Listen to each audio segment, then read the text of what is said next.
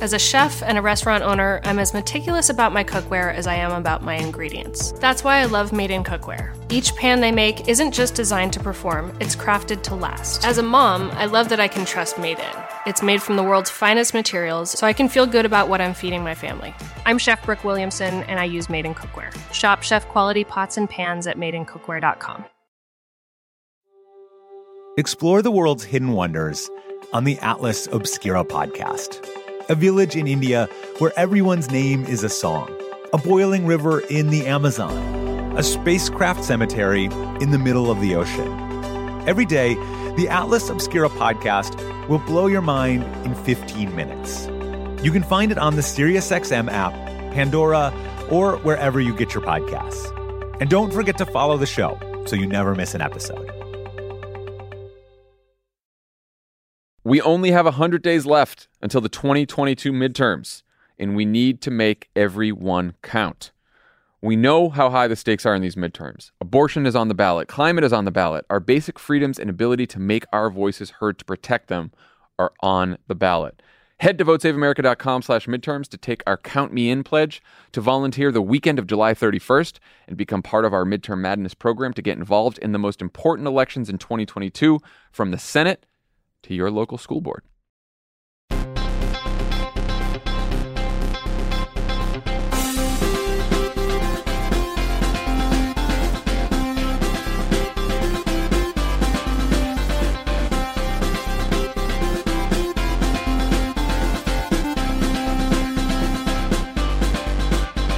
Welcome to Pod Save America. I'm John Favreau. I'm Dan Pfeiffer. On today's show, 2021's congressional clusterfuck barrels to a close as the House reveals new details about the right-wing plot to destroy democracy, while the Senate tries to save it with a last-minute attempt to pass voting rights legislation. Then, former Biden White House COVID advisor Andy Slavitt joins to talk about how we can prepare for what the Biden administration believes will be a large wave of Omicron infections, and Dan and I discuss the media's role in defending democracy. But first, if you're excited for the release of Spider-Man No Way Home, then you have to check out Crooked's podcast X-Ray Vision. Host Jason Concepcion and Marvel superfan Rosie Knight are recapping all the previous Spider-Man films, breaking down all the returning villains, and sharing their wildest theories about the future of the MCU multiverse. New episodes of X-Ray Vision drop every Friday wherever you get your podcasts, and you can now binge the entire second season of Unholier Than Thou, where host Philip Picardi explores the wisdom of everyday people falling down and getting back up again. All right, let's get to the news. We will have a few special episodes for you guys over the break, but this is our last regular pod of 2021, so we thought we'd take stock of what's happening right now in Washington, the beating heart of our thriving democracy.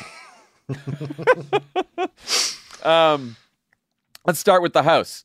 Over in the House, the January 6th committee ended the year by not only voting to hold Trump Chief of Staff Mark Meadows in contempt of Congress, they have released some of the text messages that he turned over to the committee, including this one, which was sent to Meadows by an unnamed Republican member of Congress before the polls closed on the night of the 2020 election. Here's what it said, quote, "Here's an aggressive strategy. Why can't the states of Georgia, North Carolina, Pennsylvania, and other Republican-controlled state houses declare this is BS and just send their own electors to vote and have it go to the Supreme Court?"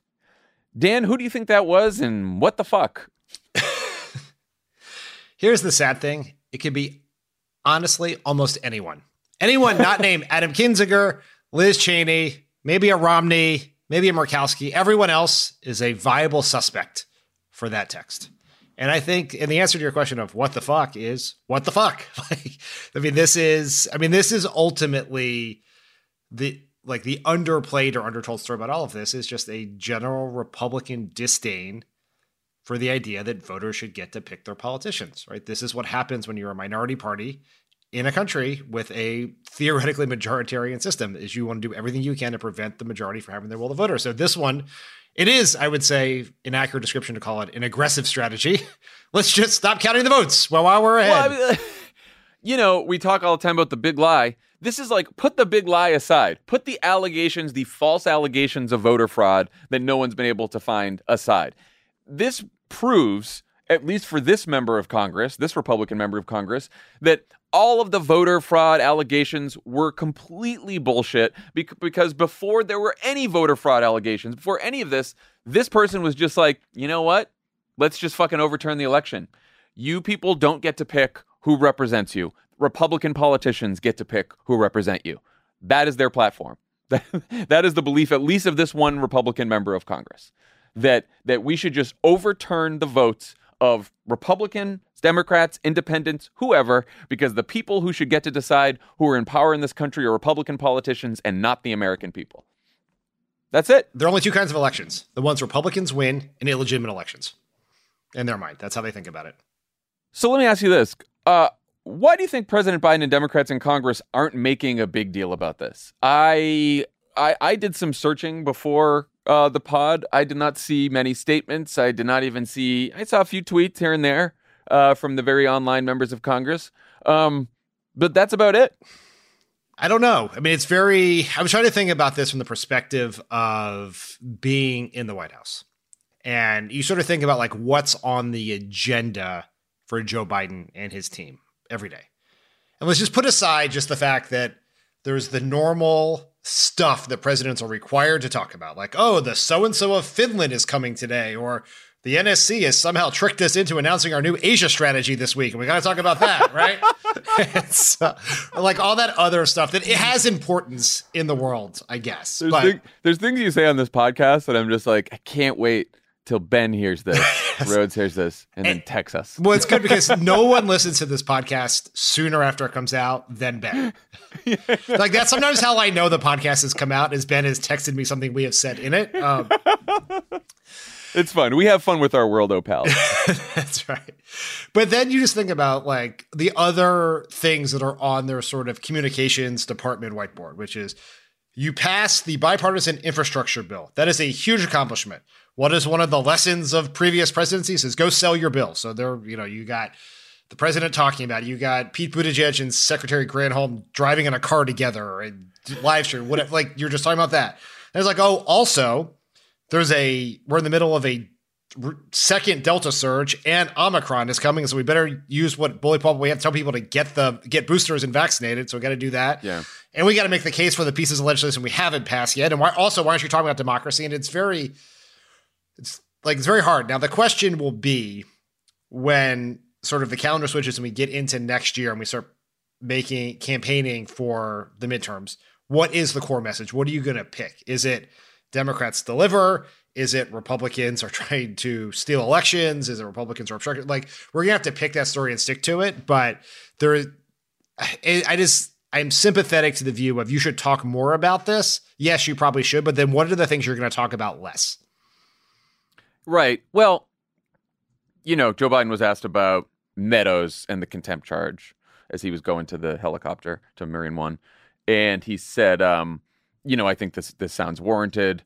The committee voting for the contempt charge, I haven't looked at the text, which I guess you understand. Look, I very much understand White House has a lot on its plate. It's got to focus on, coming Omicron wave, all the legislation it's trying to get passed. So I totally get that. I do think that the anti-democratic movement in this country, right, is sort of the biggest overall looming threat that we face, medium term and long term, particularly when we get around the midterms. And I think that it's fine if you don't, pop off right as the text comes out, right when everyone wants you to. But, they're going to make a push for voting rights, which we'll talk about. And in the new year, if the Biden administration and the president himself are leaning into voting rights legislation, which will hopefully also include some election subversion provisions, I would talk about this. And I think that, like, if we want, and we're going to get to this later, but if we want the media to cover it more, then Democrats sort of have to talk about it. You have to make a case at some point. You have to do a bunch of different things at once. I mean, when you think about this moment in history in which we're living, and like you flash forward a couple years, and then you think like all of this stuff was happening. Why weren't people talking more about this? Like, I think you can really, like, there is something very, very dangerous happening. And there is a sense, maybe it's real, maybe it's intentional, maybe it's but the sense that a lot of Washington Democrats, like people in the Senate, some in the House, maybe some in the White House, are missing this threat. I don't know they are really missing it, but I think if you were just to look at their public statements, you would get the sense that they think the Republican Party is more normal and less dangerous than we think it is. And that is a position you could really come to regret.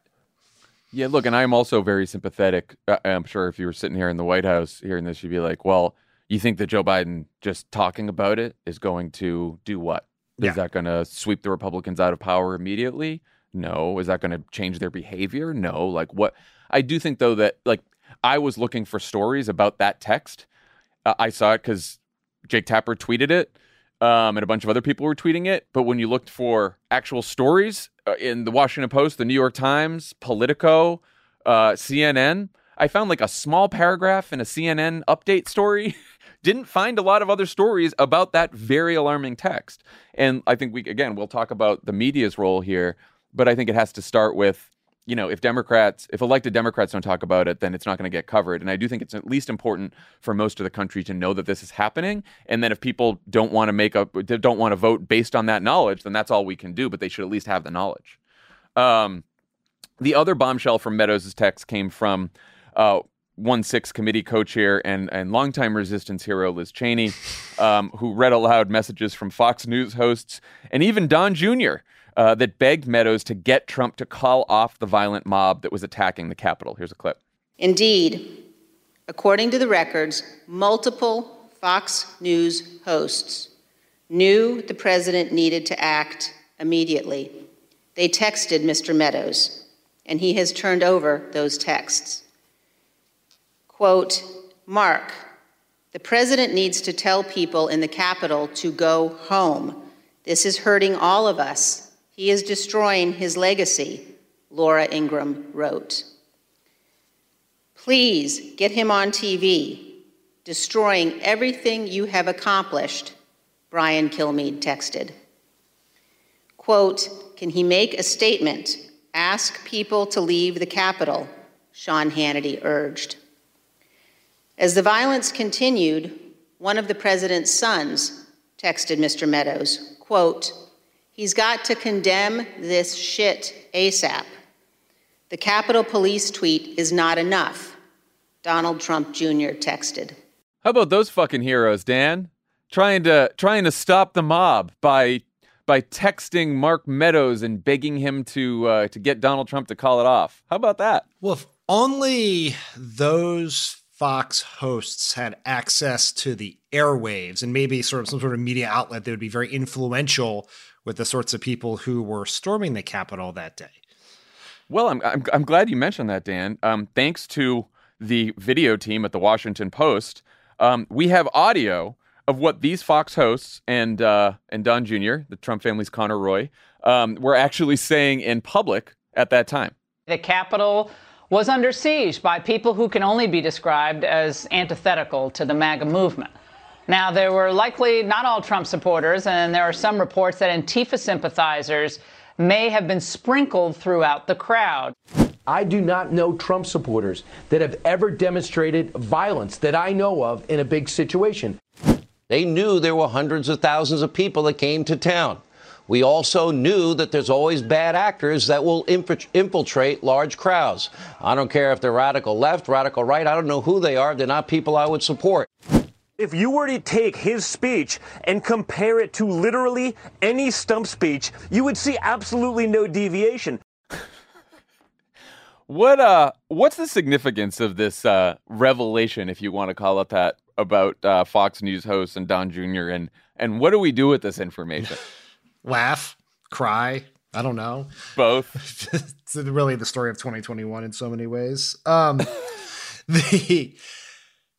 think this is ultimately more important for the historical record than it is current politics.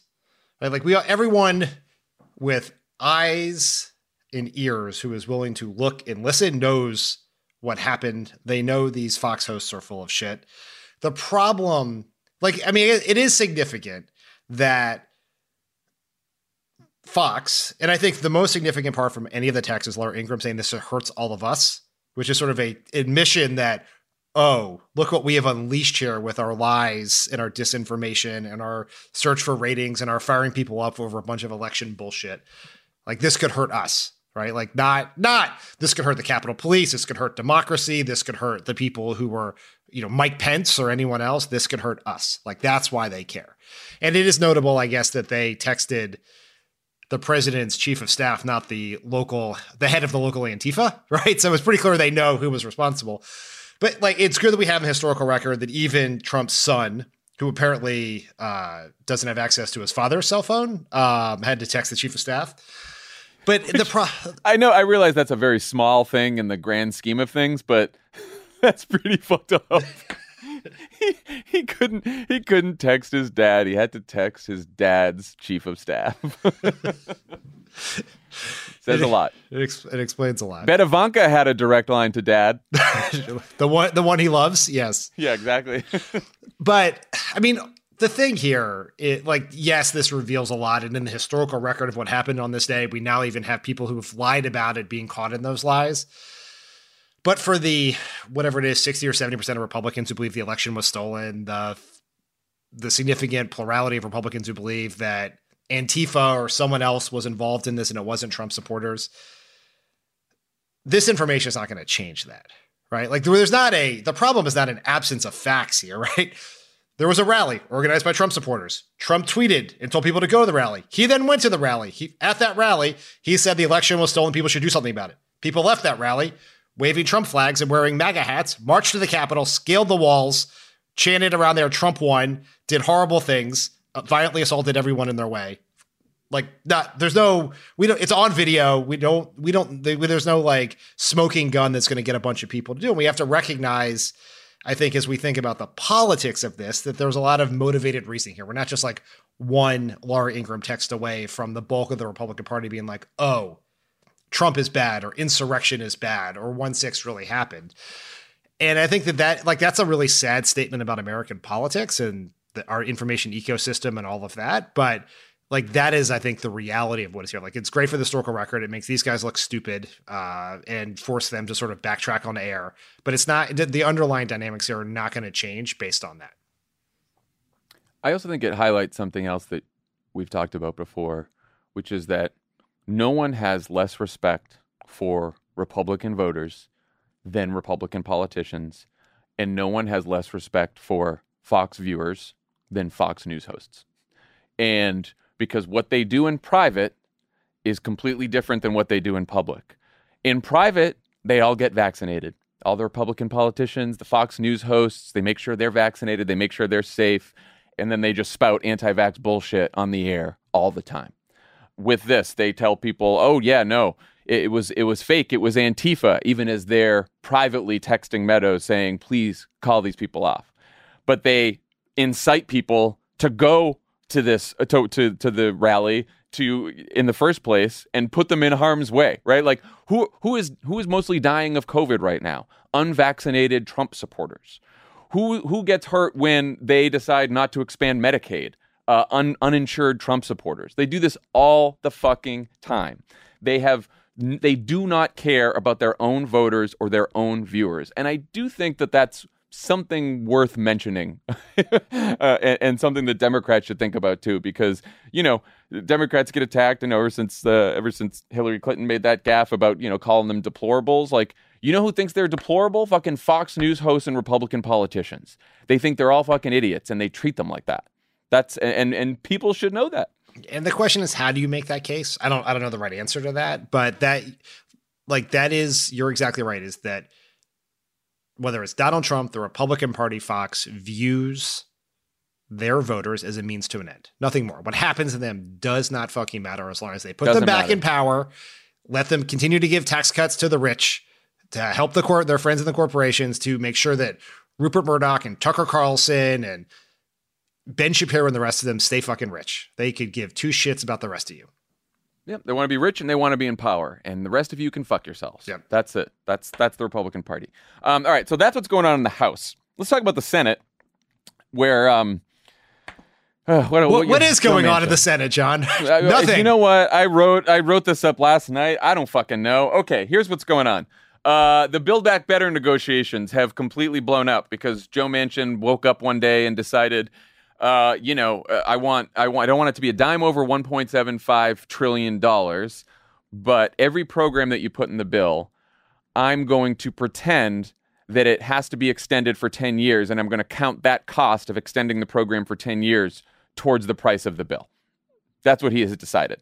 So that fake CBO score that we talked about earlier in the week, that Joe Manchin asked Lindsey Graham to ask the CBO to calculate, he's taking it seriously. And now the problem is we have a $1.75 trillion bill with a whole bunch of programs that if they're extended to 10 years, which apparently they are in Joe Manchin's mind, will be way over $1.75 trillion. So now the question is, what programs can you put in a $1.75 trillion bill that are actually authorized for a full 10 years? And just to give everyone an example, the child tax credit, which got a lot of attention because Manchin said, there was some reporting that Manchin said that the Democrats should cut the child tax credit completely from the bill, costs $1.6 trillion if it is extended over 10 years. So if you put the $1.6 trillion child tax credit in the bill that Manchin says can't be over $1.75 trillion, you don't have much more room for anything in the bill. The one provision in the bill that originally was authorized for a full 10 years, even before Manchin's problem, were the climate tax credits and grants and all that. They cost about $500 billion over 10 years. So you start doing the math and you realize why this whole thing has started to fall apart. Because now we need to figure out, so, we can get the climate stuff in there for 0.5, for $500 billion. That still gives you now $1.25 trillion left to, find programs that you can include that still won't break the bank after 10 years. And, I have to say, maybe it's just that Joe Manchin wakes up every morning and has a completely different outlook on the legislation. Maybe he's just dumber than we even thought. Maybe I don't know. I'm done figuring out Joe Manchin's motivations, right? Maybe he's dumb. Maybe he's corrupt. Maybe he's trying to do his best. Who the fuck cares at this point? He's screwing everything up. That's all we need to know. But did Chuck Schumer not know this? Dick Durbin, he's number 2 in the Democratic leadership. He woke up this morning and was like, "This is outrageous. I can't believe this is happening. This is not anything that we expected." How is everyone continually surprised by this? What is going on? I mean, not a clue. Maybe we are stupid, but the impression everyone left when the House passed the $1.75 trillion version of the bill, whatever that was a month and a half ago, the impression we all had was we agreed on the top line. We agreed on everyone, right? That what they were going to pass was something that was in the neighborhood of what Manchin and Sinema were okay for, because we took a bunch of stuff that they didn't like out. Clean energy standard, the crazy idea to ask the wealthy to pay a higher tax rate or corporations to pay a tax rate that existed just 2 years ago. We took all that out to make those people happy. And then, yes, we knew that they were not going to just pass what the House passed, but they would make some changes, and Manchin would obviously do his normal annoying shit, and he'd unnecessarily means test some things, because if you could just be cruel to some people in need, that would be get him centrist points at the No Labels conference or something, and then then the House would pass it and we'd be done. But what his objection now is so it is at the fundamental structure of the bill, and not just the one the House passed, the bill we've been talking about for a year now. It's it is either, you're right. Is no one talking to him? Is he changing his mind? But the problem with all of it, whatever the answer to this, the problem is it is giving everyone unfair, inaccurate expectations of what can happen. And I will say, as a piece of evidence on Joe Manchin's side, he has been talking about what he calls the gimmicks in this bill since before it passed the House. So I don't know if other Democrats in the Senate just didn't take those complaints seriously, or they weren't listening to them. But Joe Manchin has been complaining about this 10-year window bullshit for a long time now. But I don't know, Is this going to be another thing where we find out that him and fucking Chuck Schumer signed a piece of paper 3 months ago where Schumer knew this was happening? Like, what? It's mind-boggling. And it just, like, none of it makes any sense. And there's this other story in the Washington Post, and he's, like, negotiating on these very fine details of some of the climate provisions. Well, right. Well, that's, I mean, I was going to say, like, if you want to find some good news in all of this, like, Joe Manchin is not just saying, like, he doesn't seem like he's just saying this to tank the whole bill, because he's while this is going on, he's, like, in these detailed negotiations about, like, the electric vehicle tax credit and exactly how it's structured. And then he said to reporters yesterday, like, hey, don't tell me I don't like the child tax credit. If you want to authorize the child tax credit for 10 years for $1.6 trillion and you want that to be your bill, I'm committed. Let's do it. But then you can't have anything else. So he's being completely unreasonable and an asshole here, but it does sound like he would approve a bill that costs $1.75 trillion as long as every program is authorized for the full 10 years. You don't ever know, like, what is Manchin and what is his staff. Like, they're probably like, well, that's the other right. He's the chair of the energy committee. He's got a lot of energy staffers, and I'm sure they're, like, in negotiations with the White House people and in Schumer's office about these specific provisions. And Manchin's just bobbing along, listening to Lindsey Graham, just, seeing what he hears on CNBC next and, like, saying some dumb shit. So you just never, like, there are a lot of members who are relatively disconnected from the details, and he feels like one of them. But none of this is good, I would say that. No, it's not good. Well, so it looks like they are going to, quote, shelve the Build Back Better bill until next year. There are some sources in Schumer's office that told NBC till March, apparently.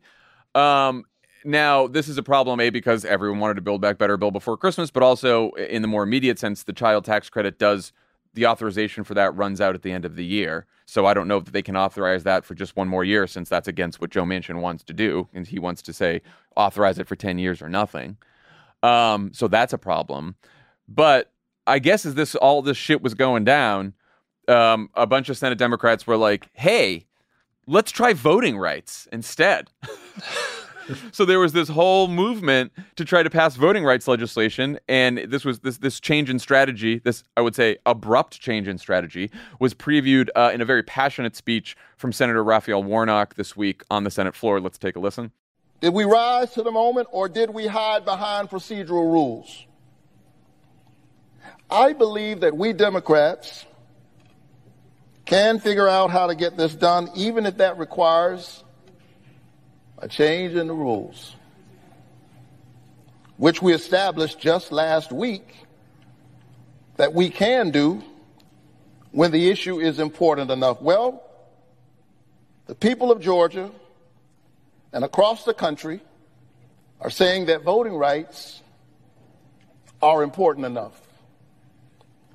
I think the voting rights are important enough. Amen. So, again, just like everything else in 2021, you hear that clip and you're like, good for Reverend Warnock. Yeah, we're going to get something done. And then Politico drops a story late Wednesday night about Kyrsten Sinema and what she thinks about changing the rules for voting rights. And we've done a lot of Manchinese translation, so we should now try some Sinema translation. This is her spokesman to Politico, saying Sinema, quote, continues to support the Senate's 60-vote threshold and doesn't want to, quote, eliminate or weaken the filibuster to pass voting rights, but that, quote, if there are proposals to make the Senate work better for everyday Americans without risking repeated radical reversals in federal policy, Senator Sinema is eager to hear such ideas. What do you make of that? Those words are in the English language. They are actual words, but they mean nothing. Strung together in that order, they mean nothing. I mean, I'm trying to figure out what's actually going on here, because it's got to be something between Manchin and Sinema telling every Senate Democrat, no fucking way are we ever going to change any rules to help pass voting rights. Because if that was the case, then no one would be talking about this. So it's something between that and, hey, we've got a solution to change the Senate rules that doesn't eliminate or weaken the filibuster, but can still help us pass voting rights, which they clearly don't have yet, because after this whole trial balloon was floated, Chuck Schumer this morning on Thursday was like, we're going to still try to get voting rights done in time for the 2022 election. I think he said we're going to get it done. I don't know. So like what? I'm just, I would love at some point next year early, we should have some Senate rules people on to tell us like what is the rule change? Here's the question. What is the rule change where Republicans, so Manchin and Sinema are basically saying, we won't agree to any Senate rule change that Republicans don't also agree to. But then why would Republicans agree to a Senate rule change that would allow for the passage of voting rights legislation? They're not. They won't. So then what are we doing? We, people who care about democracy, are talking about voting rights, election subversion, gerrymandering. They are talking about making it easier to pass bipartisan legislation.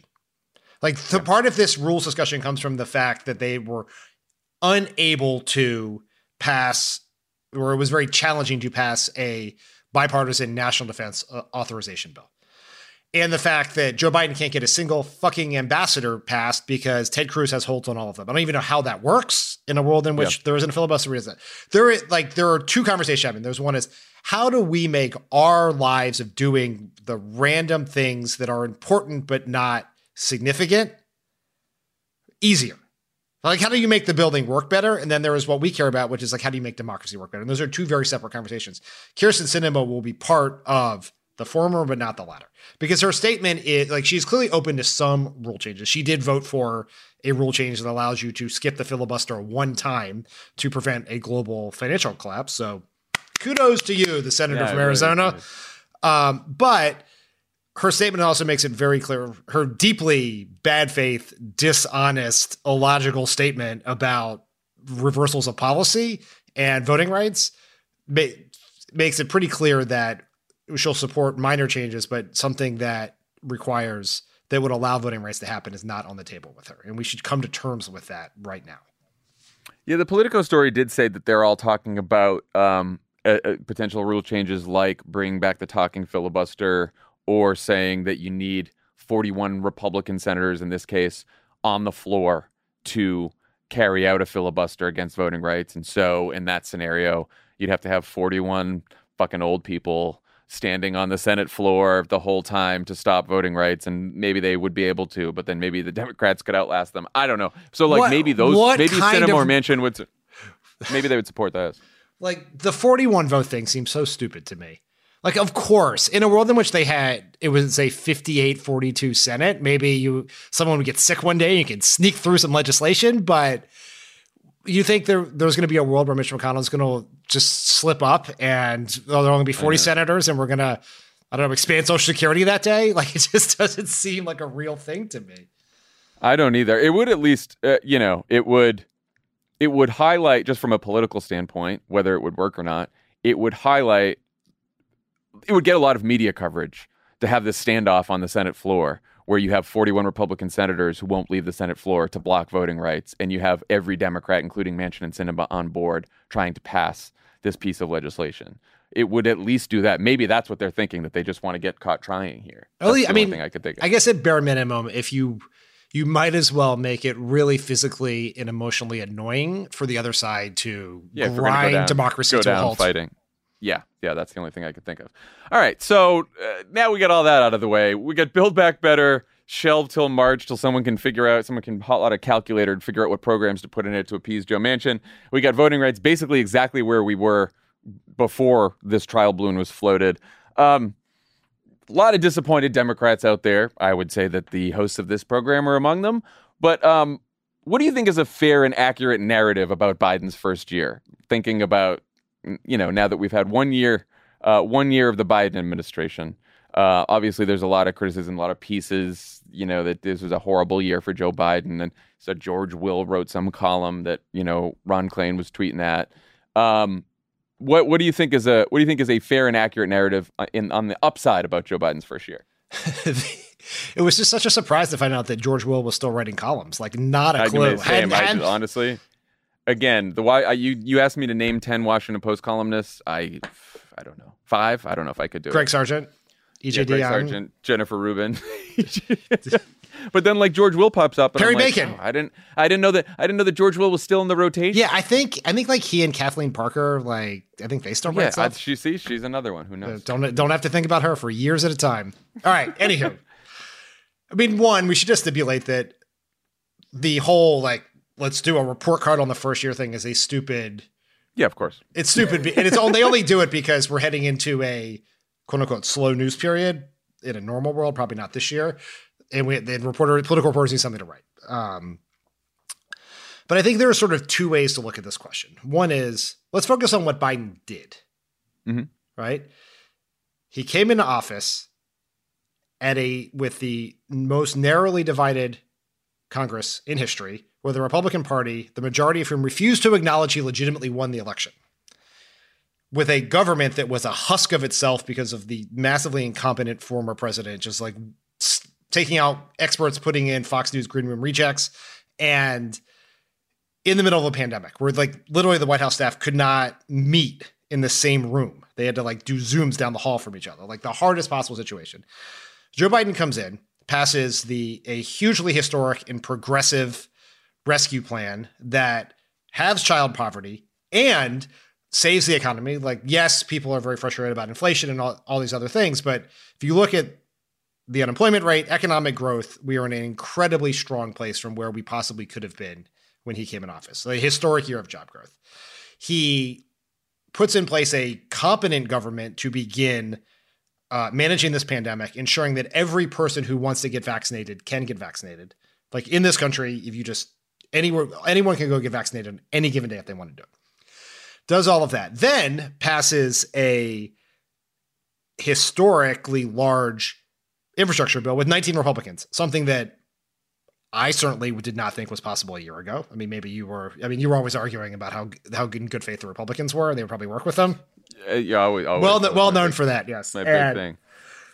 Passes that, which, like roads and bridges are not the thing that get me out of bed in the morning, but Biden and Harris announced today that they're beginning the process through this bill of replacing every lead pipe in this country. That's pretty cool. Like that's a good thing. And I also read this morning that Biden has now nominated more federal judges than Trump had at this point. So there's like things don't feel great in the country right now because of a bunch of things beyond Biden's control, like Omicron and Delta and inflation and supply chain stuff. And you can nitpick around all the things that, easily happen, but like that stuff in and of itself would be if we knew nothing else, would be a hugely consequential first year. Yeah. Look, I think the central problem that we're all grappling with here is that when we won those 2 Senate seats in Georgia, we lost our fucking minds. We thought we had a real majority, and we never did. Joe Manchin is a very conservative Democrat who voted for Chuck Schumer for majority leader, has voted for, as far as I can tell, just about every single judge, even if they're very liberal judges, has voted for the American Rescue Plan, has voted for the bipartisan infrastructure bill, has voted for, I think, most of Joe Biden's nominees. Yeah. Has killed a few, but voted for most of them. And that's all he's done. And he doesn't want to do a whole lot more. I guess though he says he's willing to spend another $1.75 trillion, provided, we already talked about the math there. And is that infuriating that that's all that Joe Manchin will do? Yeah, of course. But I keep coming back to what else was Joe Biden going to do? I mean, I was talking to someone the other day and they're like, why didn't Joe Biden get Joe Manchin in a room and say, okay, 2024 is going to be a hard election for you in West Virginia. You might not win. Tell me the job you want. You want to be an ambassador? You want some great job? I'll give you that job in 2024 so you don't have to run for re-election again and just vote for all my shit. And I was like, yeah, that's a great idea. But it's such an obvious idea. We don't think that Joe Biden's tried that already. You mean he hasn't tried bribery? Right. I mean, people talk about what kind of jobs you might want, not bribery. But look, I think I don't know. And as much as, you can criticize them for expectation setting, you can criticize them for messaging, you can do all kinds of stuff if you want. But to this day, I still don't know how you bend Joe Manchin and Kyrsten Sinema to your will as a Democrat when Sinema is another story, but Manchin is in a state that may not elect another Democrat ever again, at least in our lifetimes. Yeah. And so with the hand they were dealt, which is a fucking shitty hand, by the way, like we used to think that our hand was pretty bad in 2009. Yeah, we had 59 senators. We had 59 senators, and we had a whole bunch of pains in the asses there. Ben Nelson and Blanche Lincoln and all the rest of them. But we had 59, and he has 50. And one has been and two have been giant pains in our asses. And he got 2 more variants that he had to deal with, and an economy that is not back to normal yet because of those 2 variants. It's a tough hand. And, you know, they did a lot with what they have. And that doesn't mean that we still shouldn't be disappointed or mad or angry or whatever else. But I would remind everyone, and we've been talking on this show a lot about this, like it's not small, the threat to democracy right now that Republicans represent. And you have to ask yourself as we head into 2022 and the midterms, would I rather be disappointed by Joe Manchin or have a bunch of anti-democracy Republicans running this country? And that's not a fun choice, but that's the reality of the choice that we face for sure. I mean, you sort of like, you know, you and I have talked about this both on this podcast and off, that we got our expectations out of whack. Like we should have fucking known better, right? For sure. I was looking at things that Joe Manchin said too, back in January, and I was like, "Fuck, we're gonna pass big climate thing. We're gonna pass this. We're gonna pass this. It'd be great." But like, you know, in the end, you can almost always figure out what's gonna happen in politics by just looking at what politicians' political incentives are. And Joe Manchin's political incentive is not to pass a giant progressive thing, and it is. And then so you sort of look at this and say, well, Biden did all these great stuff, but he let expectations get out of control. We let expectations get out of control. Chuck Schumer certainly let expectations get out of control. You know, he definitely let expectations get out. And Bernie asked for 6.5, and then we talked about 3.5 and all of this. But there is this sort of world, and, you know, this is the critique a lot of, you know, you hear this from a lot of like Capitol Hill reporters, which is Joe Biden tried to pass FDR's agenda without FDR's majorities. And that is definitely true. But we're also in the situation where you don't run for office to manage expectations, to do the bare minimum. This is a narrow window where Democrats can do good to help people. That's why you do it. And you take risks to do it. And Joe Biden put all of his chips in the table on this Build Back Better bill. And that bet has not paid off yet. And it could come at political cost if it doesn't. But sometimes it's better to try to do something significant to save the planet. Like, if you're not going to take political risk to spend political capital to save the fucking planet, right, what are you going to spend it on? And if that bet ends up not paying off and we suffer from it, that's going to have some real consequences in terms of, like, as you said, this dangerous Republican Party being in charge. But I don't know that making that bet was the wrong decision. I don't think that it was. Yeah. Look, you know, I see a lot of people on Twitter and elsewhere being like, I've voted Democrat all my life and I'm so disappointed. I don't want to vote Democrat again. And it's like, okay, the truth of the matter is, you know, I saw a couple tweets about, you know, John Fetterman, who's running for Senate in Pennsylvania, was on the West Virginia border, and he's a very rural area doing a campaign event, and he looks around the crowd and he's like, not a single person here who cares about the filibuster. This whole crowd wants to get rid of the filibuster, and he's now, you know, running on an anti-filibuster platform. I'm sure a lot of the other primary candidates in Pennsylvania will do the same thing. We're seeing Democratic candidates run against all the time. Like, the one true thing that Joe Manchin said to reporters a while back was, if you want a bigger bill, if you want more progressive priorities, elect more progressive Democrats, because I'm not one of them.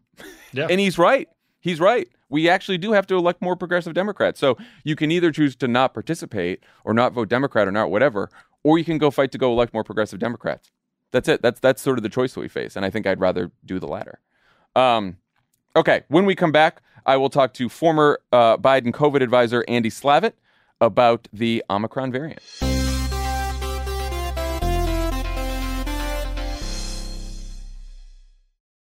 As a chef and a restaurant owner, I'm as meticulous about my cookware as I am about my ingredients. That's why I love Made in Cookware. Each pan they make isn't just designed to perform, it's crafted to last. As a mom, I love that I can trust Made in. It's made from the world's finest materials, so I can feel good about what I'm feeding my family. I'm Chef Brooke Williamson, and I use Made in Cookware. This show is sponsored by BetterHelp. How do you cope when there's something weighing on you or something you need to get off your chest? You know the best way to do it? Best way to cope is to talk about it. Not just cram it down, not do what generations of New Englanders have done, just stuff their feelings down, maybe cover it with a coat of booze. No, you got to talk to someone. You got to work it out, get it off your chest. And just by doing that, you will feel better. We all carry around different stressors, big and small. When we keep them bottled up, it can start to affect us negatively. Therapy is a safe space to get things off your chest and to figure out how to work through whatever's weighing you down. If you're thinking of starting therapy, give BetterHelp a try. It's entirely online, designed to be convenient, flexible, and suited to your schedule. Just fill out a brief questionnaire to get matched with a licensed therapist and switch therapists anytime for no additional charge. Get it off your chest with BetterHelp. Visit betterhelp.com/PSA. Go today to get 10% off your first month. That's BetterHelp, HELP.com/PSA. I'm Roman Mars, host of 99% Invisible. I love the book, The Power Broker, the epic biography of former New York City planner Robert Moses. So I'm breaking it down 100 pages at a time and talking to special guests about why this book matters, like Representative Alexandria Ocasio-Cortez. I actually think if it wasn't for Robert Moses, I probably wouldn't have run for Congress. Listen to 99% Invisible's breakdown of The Power Broker every month on the 99% Invisible podcast feed. This week, a Biden administration official told Axios that when it comes to the Omicron variant spreading throughout the U.S., quote, everything points to a large wave is coming. Here to talk about what we can do to prepare as individuals and as a country is President Biden's former senior advisor for COVID response, my former Obama colleague, and now fellow podcast host of the excellent show In the Bubble, Andy Slavitt. Thanks for doing this, Andy. Hey, thanks for having me. So last week I had a wonderful conversation with our Surgeon General for another show I host called Offline. And we talked about why it's important for our mental health to do less COVID doom scrolling. So in that spirit, I want to try to stick to Omicron questions for you where the answers can give people an action to take or a behavior to change or something to advocate for. Because I see a lot of people just tweeting, this is going to be a horror show. And I don't know that that's very productive at this point. Yeah. First off, it seems abundantly clear that every single person should get a booster who is 16 or older and 6 months past their second dose of Pfizer or Moderna or 2 months past their J&J shot. Is that right? Yeah, absolutely. I think there's in the this is not as bad as it could have been category is the fact that boosters are highly effective against Omicron. And so it's nice to go into a wave having the science, at least, to solve it. We didn't last year. A year ago, we went to a wave. We didn't have the science to solve it. Now we do, so get boosted. What about kids from 5 to 15 who are vaccinated but not eligible for a booster? What should they do? How should they act? They should act like kids. Okay. It is true that kids 5 to 15 aren't eligible for boosters yet. It's also true that they probably have stronger immune systems. There is data in South Africa and the UK which shows this affecting younger kids a bit more, probably not with severity. So I wouldn't panic, but I would say that, for the next period of time, and I think the period of time is actually likely to be potentially very brief because it's going to be a very fast wave. I think extra caution with your kids or with anybody who doesn't have a booster is warranted. We're seeing schools close. I wouldn't be surprised if in January we were back at that for a little while. But the thing I would want people to understand, John, is that we're not talking about something that's going to likely last months. We're talking about something that experts are predicting will peak in the middle of January and start to go down very quickly. So this is the one that keeps me up at night. My son Charlie, 17 months old, doesn't sound like he'll be eligible for a vaccine until February at the earliest. And it seems like you said that the Omicron wave will be here in January. Like, should I take more precautions than we've already been taking with Delta? And when would you start taking those precautions? Yeah, I'd be worried about kids 0 to 5 because there's a little bit of a perfect storm in that most of them have not socialized yet, the ones that haven't been at day school. So they don't have either prior immunity or vaccination. And so they're susceptible to getting this. Now, where I would tell you and your wife and everybody else, the little kids, not to panic, is very likely they'll get it and you wouldn't know it if you didn't test them, if they did get it.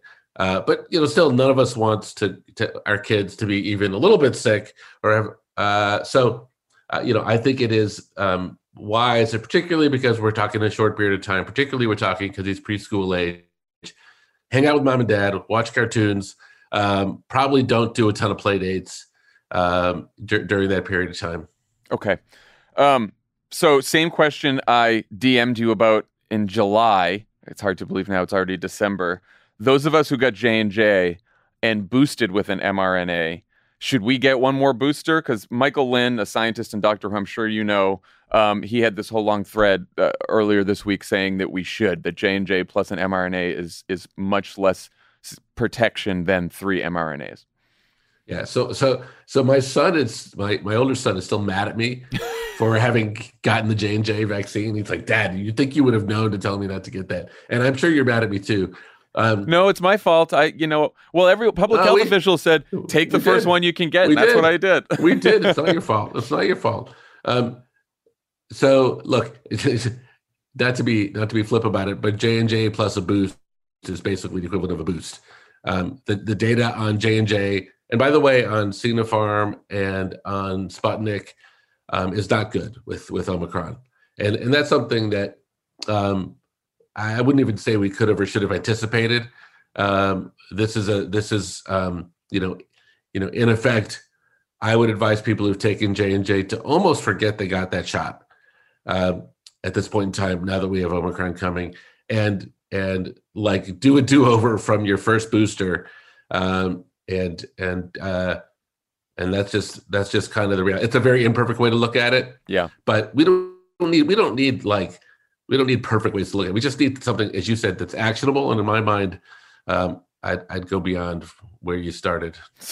So I got my Moderna booster before it was authorized specifically as a booster. So I got the 100 mg Moderna, but I'm now booking myself. I just booked myself a Sunday appointment at CVS to get a 50 mg booster plus my J&J. I feel like that should be enough for me then. I think this whole episode should really be about what's right for you, John. Yeah.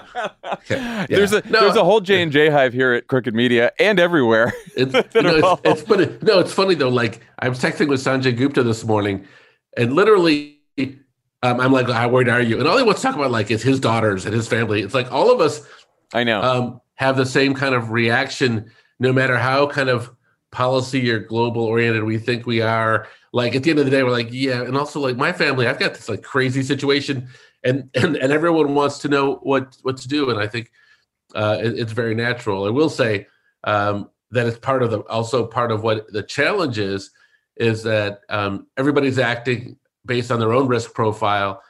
And, you've got 75 million people that are in the situation your son's in where they can't get boosted or vaccinated. And you've got 100 million who probably could and aren't. Well, I want to get to sort of what the country should do and some policy solutions soon too. For I think it's 13-14% of the country now that is fully boosted. What else should they be thinking about in terms of precautions over the next month? Yeah. And by the way, I have a feeling that the number is higher than what's being reported. You're exactly right. It's about 14%. I talked to some people at the White House today who believe that we actually have somewhat of a misreporting of numbers going on, that there's a lot of people who we think have one shot, I should say, but what they really are people who came in, didn't have a prior record and got boosted. So the good news, bad news is, you've got a lot more people that are boosted than we think. You've also got a lot more people who've got nothing, who are in those kinds of communities. Look, I think it's all the same. I mean, we have, if you're in a position where you can afford rapid at-home tests, then if you're having people over for the holidays, it's a good idea to have people take those tests. My wife calls them a day pass. Really, someone comes home from college, someone comes home, you go to your parents, your grandparents. Even if you're boosted, good idea to take one of those tests before getting together. If presuming you can afford one, presuming you can access one, I'd probably spend $10 more on that and $10 less on my Christmas presents, just to make sure I can enjoy the holidays. And just about on the timing of these rapid tests, because I saw this floating around too. Like, you see some invitations to holiday parties whenever, and then someone says, okay, get a rapid test or give us your negative COVID test 1 to 2 days before the event. It does seem like, from everything I'm reading, that you should take your rapid test as close to the event that you're going to as possible, right? Yeah, that's right. I would. And then you can enjoy it and have a good time. And if they don't do that and you choose to go anyway, then it's also not a bad idea to get one done afterwards, because you don't know if you don't want to carry it from there. Will K95 masks work as well against a variant this transmissible that's going to be all over the place? Are we still feeling good about masks? Well, we don't have any data yet, but it works better. Look, it's a relative layer, right? So to my mind, small inconveniences, like why wouldn't you add the K95 mask? I do think that it's that there's going to be some effectiveness for sure. And this thing is so contagious that without the mask, it's probably problematic. As you know, in LA now, masks are required indoors, which is a good thing. Except, like, I don't know about you, but if I'm dining indoors, like 97% of the time, I'm like eating or drinking, and so is everybody else in the restaurant. So, might want to think about kind of leaning in towards more indoor dining if you can. Right, outdoor dining, I should say. So on the policy front, and getting back to the testing question, should the Biden administration make it even easier for people to get free tests as opposed to this policy they announced where you have to get reimbursed through your insurer? What do you think about this whole situation? Well, it's funny. I had a conversation over there this morning with an idea, which is that you could actually make because they're in a bit of a bind, right? They don't have the money yet from Congress to buy. They've got some money, but they don't have enough money to get everybody all the tests that they need. The idea was it was kind of a technical one, but it's to try to basically make getting a rapid at-home test work the same way it does when you go pick up a prescription at the pharmacy. They can ping your insurance right when you go in to pick it up. Right. So you don't get charged, or you'll get charged the appropriate amount. So hopefully they're going to implement something like that. I've been calling on insurance companies, PBMs, pharmacies to actually reduce the hassle and get this done. But this is one of those situations where in the short term, because it's happening so fast, the White House is going to need cooperation from the outside to get it done for any practical purposes. If you really want to do something by the time, Omicron's here, there's unfortunately not really the time to do anything else. So they can be criticized, but as you know, policies are imperfect. Yeah. And you got to kind of do the best you can. Well, what else should the administration be doing in the next several weeks to minimize the damage here? What can they do? Well, I'd be talking a lot if I were there, and I think if you were there, to the public about this wave. And I know that people are fatigued and people are not listening, and it feels futile. But I don't think you can quit doing that. And I think I would. So I think it starts with a fair amount of kind of continual calling people's attention to this. If you look at around the world, we're probably doing less of that than people around the world are. And then I think, there's real justification for saying, I don't really care if you get vaccinated. What I do care about is if you're going to be around people who can't get vaccinated or boosted, I should say, like in an office setting or a school setting, that you have to assure everybody that that you're not going to spread COVID. And I think the fact that Republicans have made that controversial, I think we should freaking ignore that, because many of them are behaving so badly and so absurdly that for all of the people that are going to say you're stepping on my freedom, you got a whole bunch of other people that are saying I'm doing everything right, and you're letting these people get away with essentially making my workplace unsafe, making my restaurant unsafe, making my school unsafe. Yeah. Will Pfizer's antiviral pill that reduces hospitalizations by, I think, 89% be ready to help people through this Omicron surge, or is that too far away? No, it won't. It's the right question. It's a great question. It is probably, when we interviewed for In the Bubble, we interviewed 12 scientists and we asked them 4 questions. One of them, what's going to be the scientific breakthrough of 2022? And the majority of them said that this Pfizer pill that you're referring to, and it's really a series of pills that if you take it within 3 to 5 days of sickness, of being aware with COVID, you're going to it's going to do a dramatic job, 90% protect you. That's really great news. Now it doesn't scale. The productivity doesn't scale really well. So it's going to be September. Even in September, we're only going to have in the single millions or even 10 million doses here in the U.S. And look, they're doing something at Pfizer that is admirable, but we should understand that it has a ramification on us, which is that they're distributing it much more equitably throughout the world than they did the vaccines.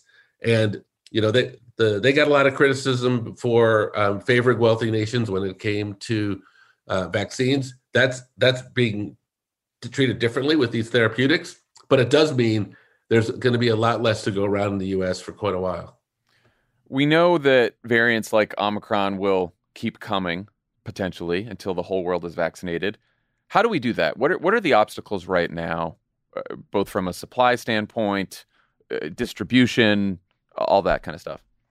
Yeah. So the problem just got a lot harder because the definition of vaccinated, right, just changed right out from under us, right? Because it used to be 2 and now it's 3. So yeah, I would say we vaccinated, 8.5 billion people around the globe, which is extraordinary. And it's something we got to be incredibly proud of. And the U.S. has donated more vaccines around the world for free than anybody. So we should feel good about that. But unfortunately, the hurdle's much higher. Here, I'll tell you what the problem isn't, John. The problem isn't, do we have enough vaccines?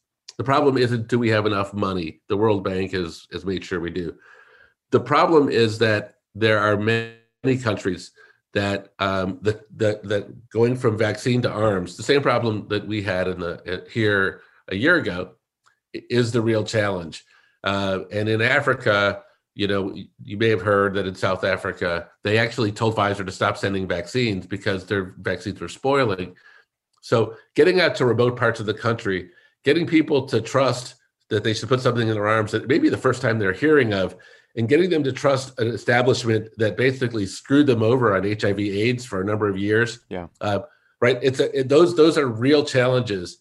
And it's so this last mile problem in Africa is real. As in remote parts of the world. And so we need very much a all hands on deck effort. If I think about, your Pod Save the World show, I think about the context that we don't have the same type of global leadership that we once had. The G20 as a body, right, doesn't act in uniform. The fighting between China and the US and all those things hurt our ability to coordinate a massive global effort that we could have done 30, 40, 50 years ago. Well, here's where I can't figure out, there's the supply issue, there's a distribution issue, right? Like every country should be more generous, rich countries especially, obviously.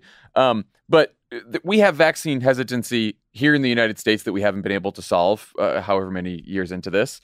Other countries have similar vaccine hesitancy that they haven't been able to solve as well all over the world. What is the plan for ending this pandemic that also recognizes the reality of vaccine hesitancy, not just in the United States, but all over the world? Yeah, it's interesting. And it's obviously something that we spend a lot of time on trying to figure out in the White House. And, I've come to believe that in the U.S., and I think it differs a little bit around the world, but just to start with the U.S., 20% of the public is just pretty strongly anti-science. And this has preceded the pandemic. This isn't about, hey, can you find a more clever way to communicate why people should take a vaccine? This is some pretty embedded stuff. And I know you've done deep research in the Wilderness podcast specifically about kind of people's attitudes and how far apart people are. This is some of that same stuff, I think, that it's the same stuff that Trump didn't create, but he rode. And so we've got this strong anti-institutional bent, people who believe in conspiracy theories. They want to believe the things that they read that to cause skepticism and doubt on government and pharmaceutical industries, all places that have their own vulnerabilities. And so, we really, unfortunately, like in most things in life, if you get 75%, right, you win, right? If you'd gotten 75% for any political candidates you work with, you'd say that's pretty damn good. Unfortunately, here, this virus isn't as forgiving. So I didn't answer your question about endgame because I think we have to accept that reality, and the endgame has to actually work around it. And that means that we're going to have to understand that there's going to be a lot of people that are going to get their immunity from prior infection.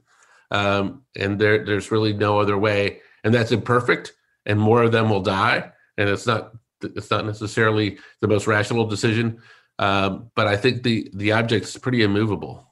Yeah, I mean, look, it always sort of bothered me that some of the public health experts who weren't so hot on boosters before Omicron would say things like, well, we're focused on boosters, but the Biden administration has just given up on the unvaccinated. And I'm like, given up on the unvaccinated? Like, we put in place mandates that everywhere they could, basically, except for airplanes, which they could do.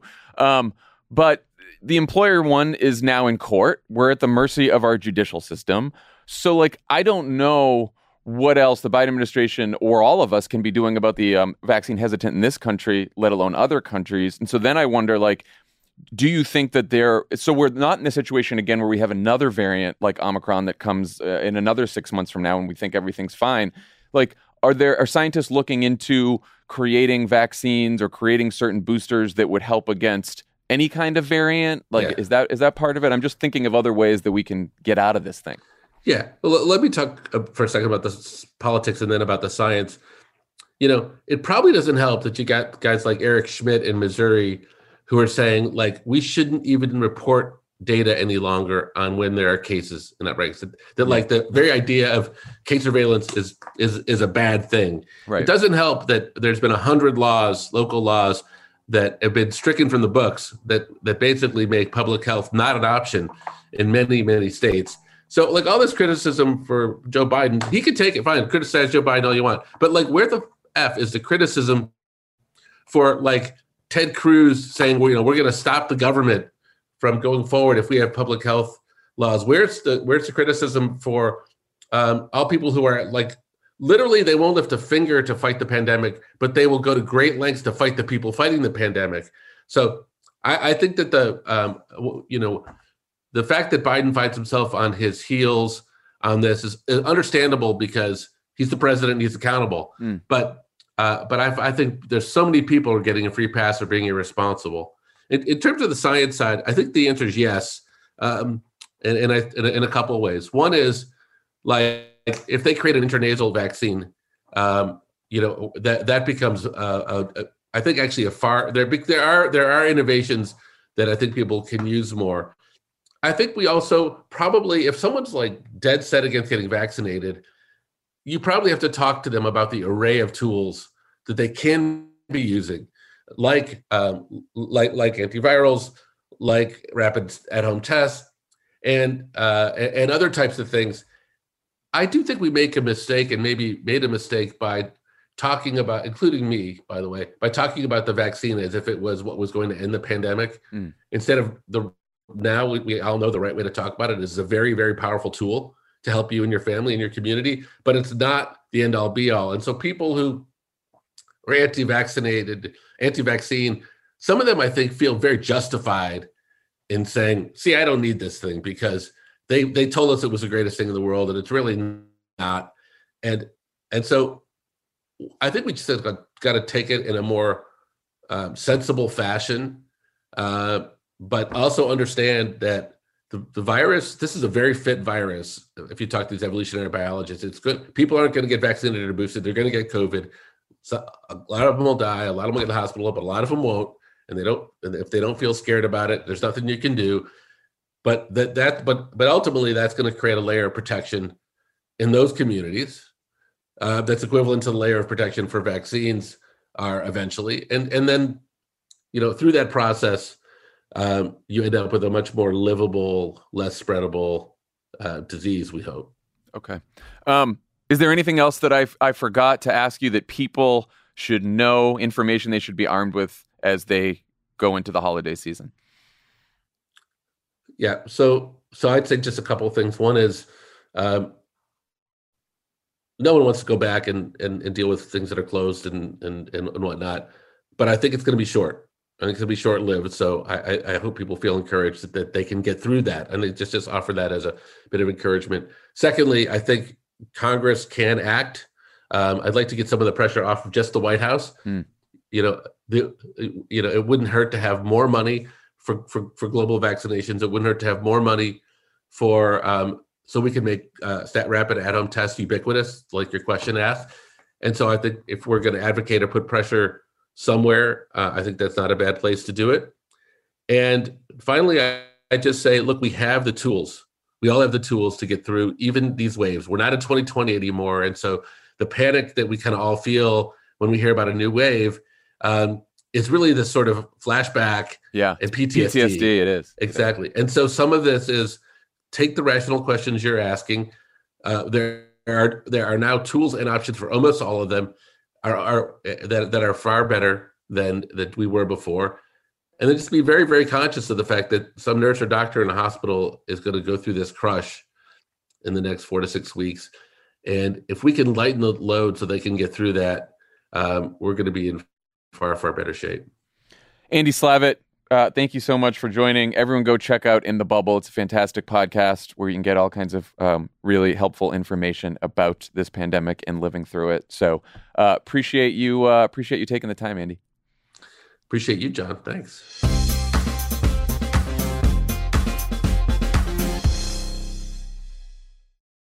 As a chef and a restaurant owner, I'm as meticulous about my cookware as I am about my ingredients. That's why I love Made in Cookware. Each pan they make isn't just designed to perform, it's crafted to last. As a mom, I love that I can trust Made In. It's made from the world's finest materials, so I can feel good about what I'm feeding my family. I'm Chef Brooke Williamson, and I use Made in Cookware. Shop chef-quality pots and pans at madeincookware.com. I'm Roman Mars, host of 99% Invisible.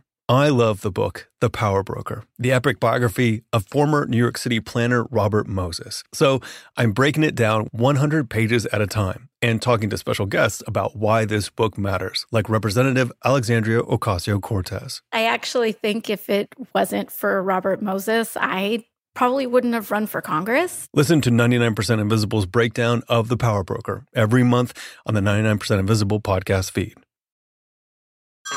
Hey everyone, it's Ted from Consumer Cellular, the guy in the orange sweater, and this is your wake-up call. If you're paying too much for wireless service, you don't have to keep having that nightmare. Consumer Cellular has the same fast, reliable coverage as the leading carriers for less. And for a limited time, new customers receive their second month free when they sign up and use promo code MONTHFREE by May 31st. So why keep spending more than you have to? Seriously, wake up and call 1-888-FREEDOM or visit consumercellular.com. Taxes, fees, and other third-party charges will apply. See website for additional details. All right, before we sign off for the year, we're going to do something fairly embarrassing that will only fuel the problems we complain about and contribute to our own self-loathing. We're going to talk about Politico Playbook. I had to at least admit it, Dan. Yeah, no, it's good. Look at what we're doing. Tuesday's headline was, quote, "What the left doesn't get about the media." And here's what Ryan Lizza and Rachel Bade wrote. Quote, "One of the most consistent criticisms of the political press from the left these days is that it treats politics and policy as normal when the United States is facing an unprecedented crisis of democracy. And here's their answer as to why they do that. Quote, "For better or worse, campaign coverage emphasizes what candidates are doing and saying. Washington policy and politics coverage emphasizes what the president and other leaders are trying to move through Congress.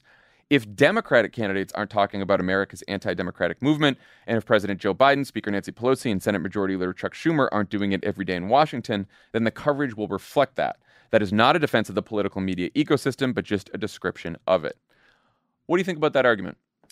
I think it is both an accurate description and a searing fucking indictment of political media in this country.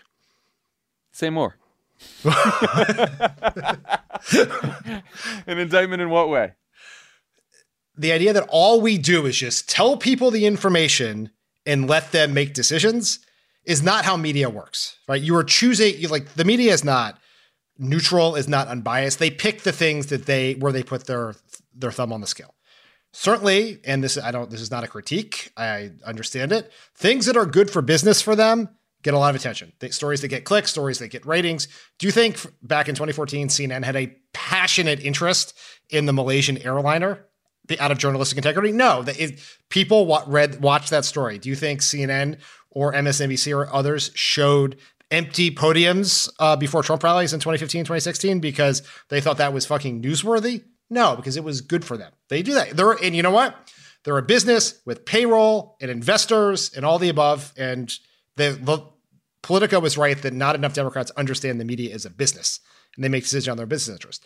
They also put their thumb on the scale for things that they decide they want to care about. Transparency and access. Do you think they write a gazillion stories about Joe Biden's frequency of press conferences because they think that's journalistically interesting? No.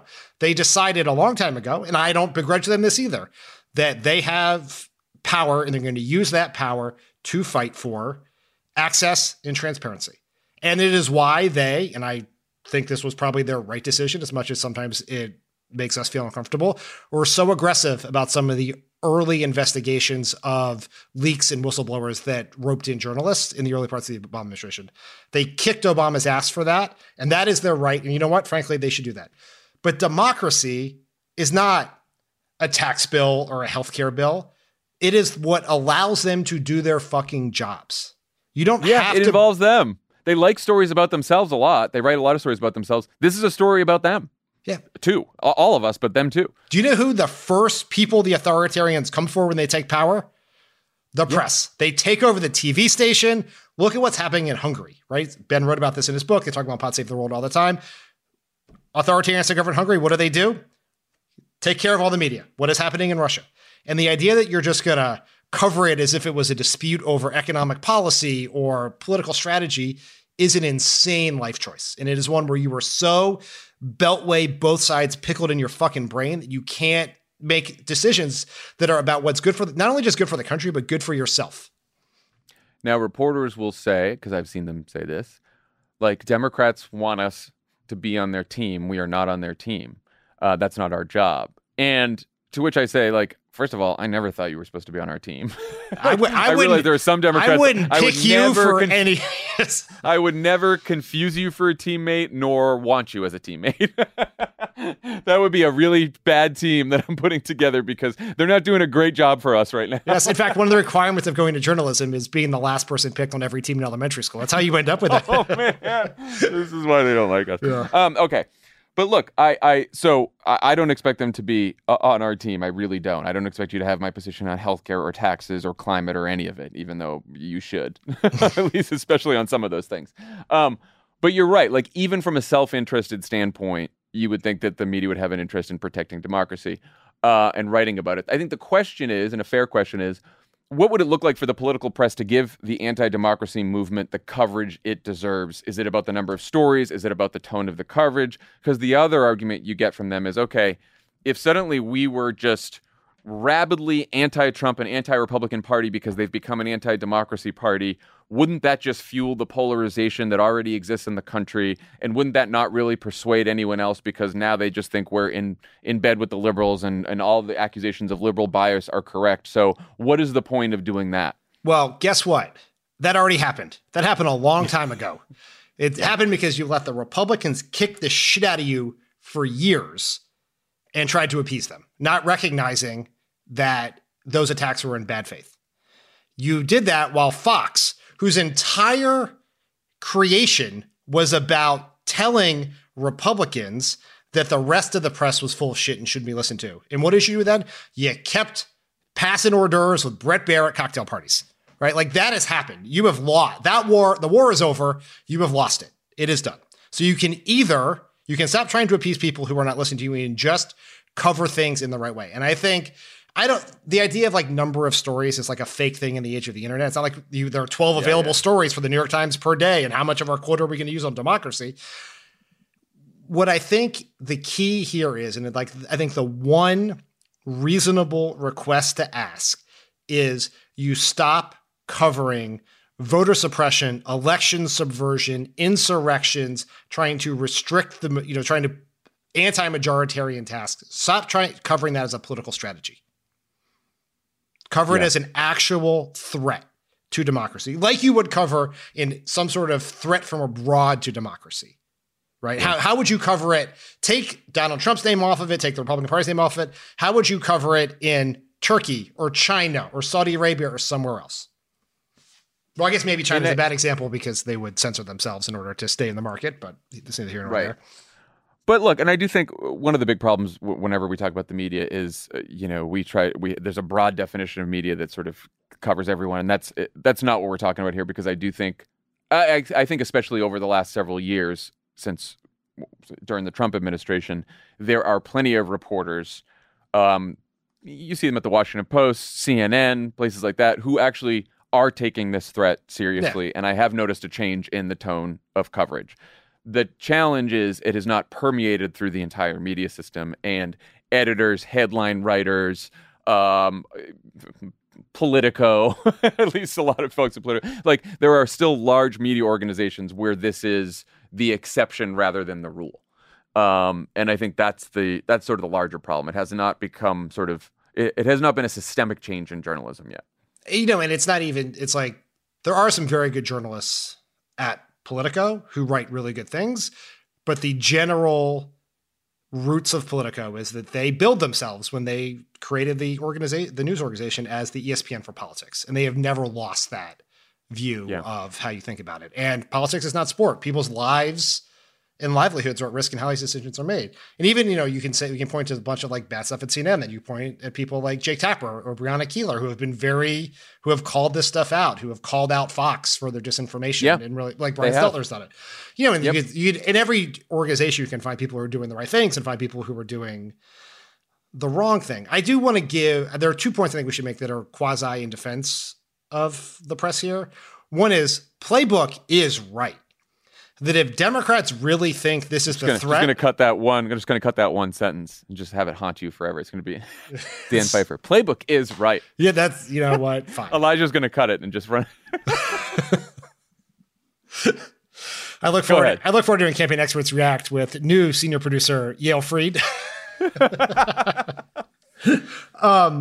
if Democrats really think it is this true threat, we got to say it. And I think the biggest misunderstanding that Democrats have about the press throughout the entire Trump era is it is not the press's job to persuade voters for us.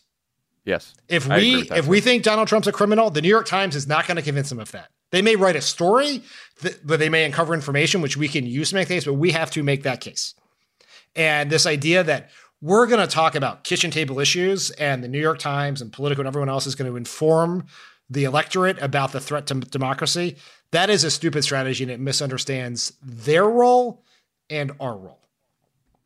And this goes back to what we were talking about in the earlier segment. Like, I do think as we head into 2022, Democrats have to sort of separate whatever Manchin and Sinema are going to do on voting rights legislation, talking about the anti-democratic movement in this country and how to save democracy and why it's so important to save democracy needs to be a priority for every single Democrat from Joe Biden on down to local officials. And everyone needs to start talking about it. And everyone needs to start calling out the Republican bullshit. And everyone needs to make it a messaging priority.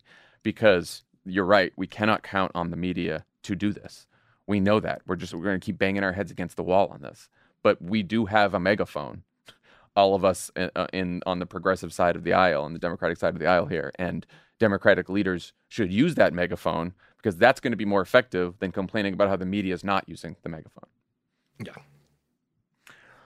And with that, we will close on 2021 for now. For what our regular episode. Let's end the year on a high note. Well, look, that's why we're going to record an episode tomorrow. That's all of our fun. We got some mailbag questions we're going to do. We got the pundies, which are always fun. We got our New Year's resolutions. So that'll be the uplifting episode y'all get before the end of the year.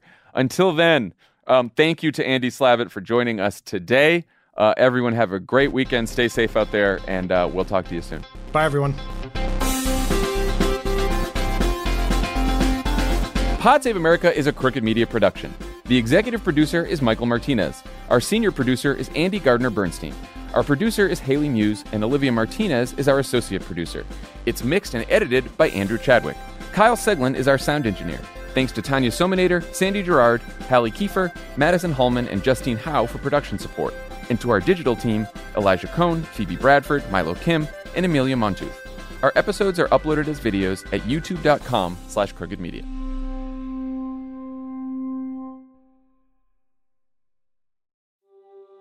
Explore the world's hidden wonders on the Atlas Obscura podcast. A village in India where everyone's name is a song. A boiling river in the Amazon. A spacecraft cemetery in the middle of the ocean. Every day, the Atlas Obscura podcast will blow your mind in 15 minutes. You can find it on the SiriusXM app, Pandora, or wherever you get your podcasts. And don't forget to follow the show so you never miss an episode. You can live out your MasterChef dreams when you find a professional on Angie to tackle your dream kitchen remodel. Connect with skilled professionals to get all your home projects done well. Visit Angie.com. You can do this when you Angie that.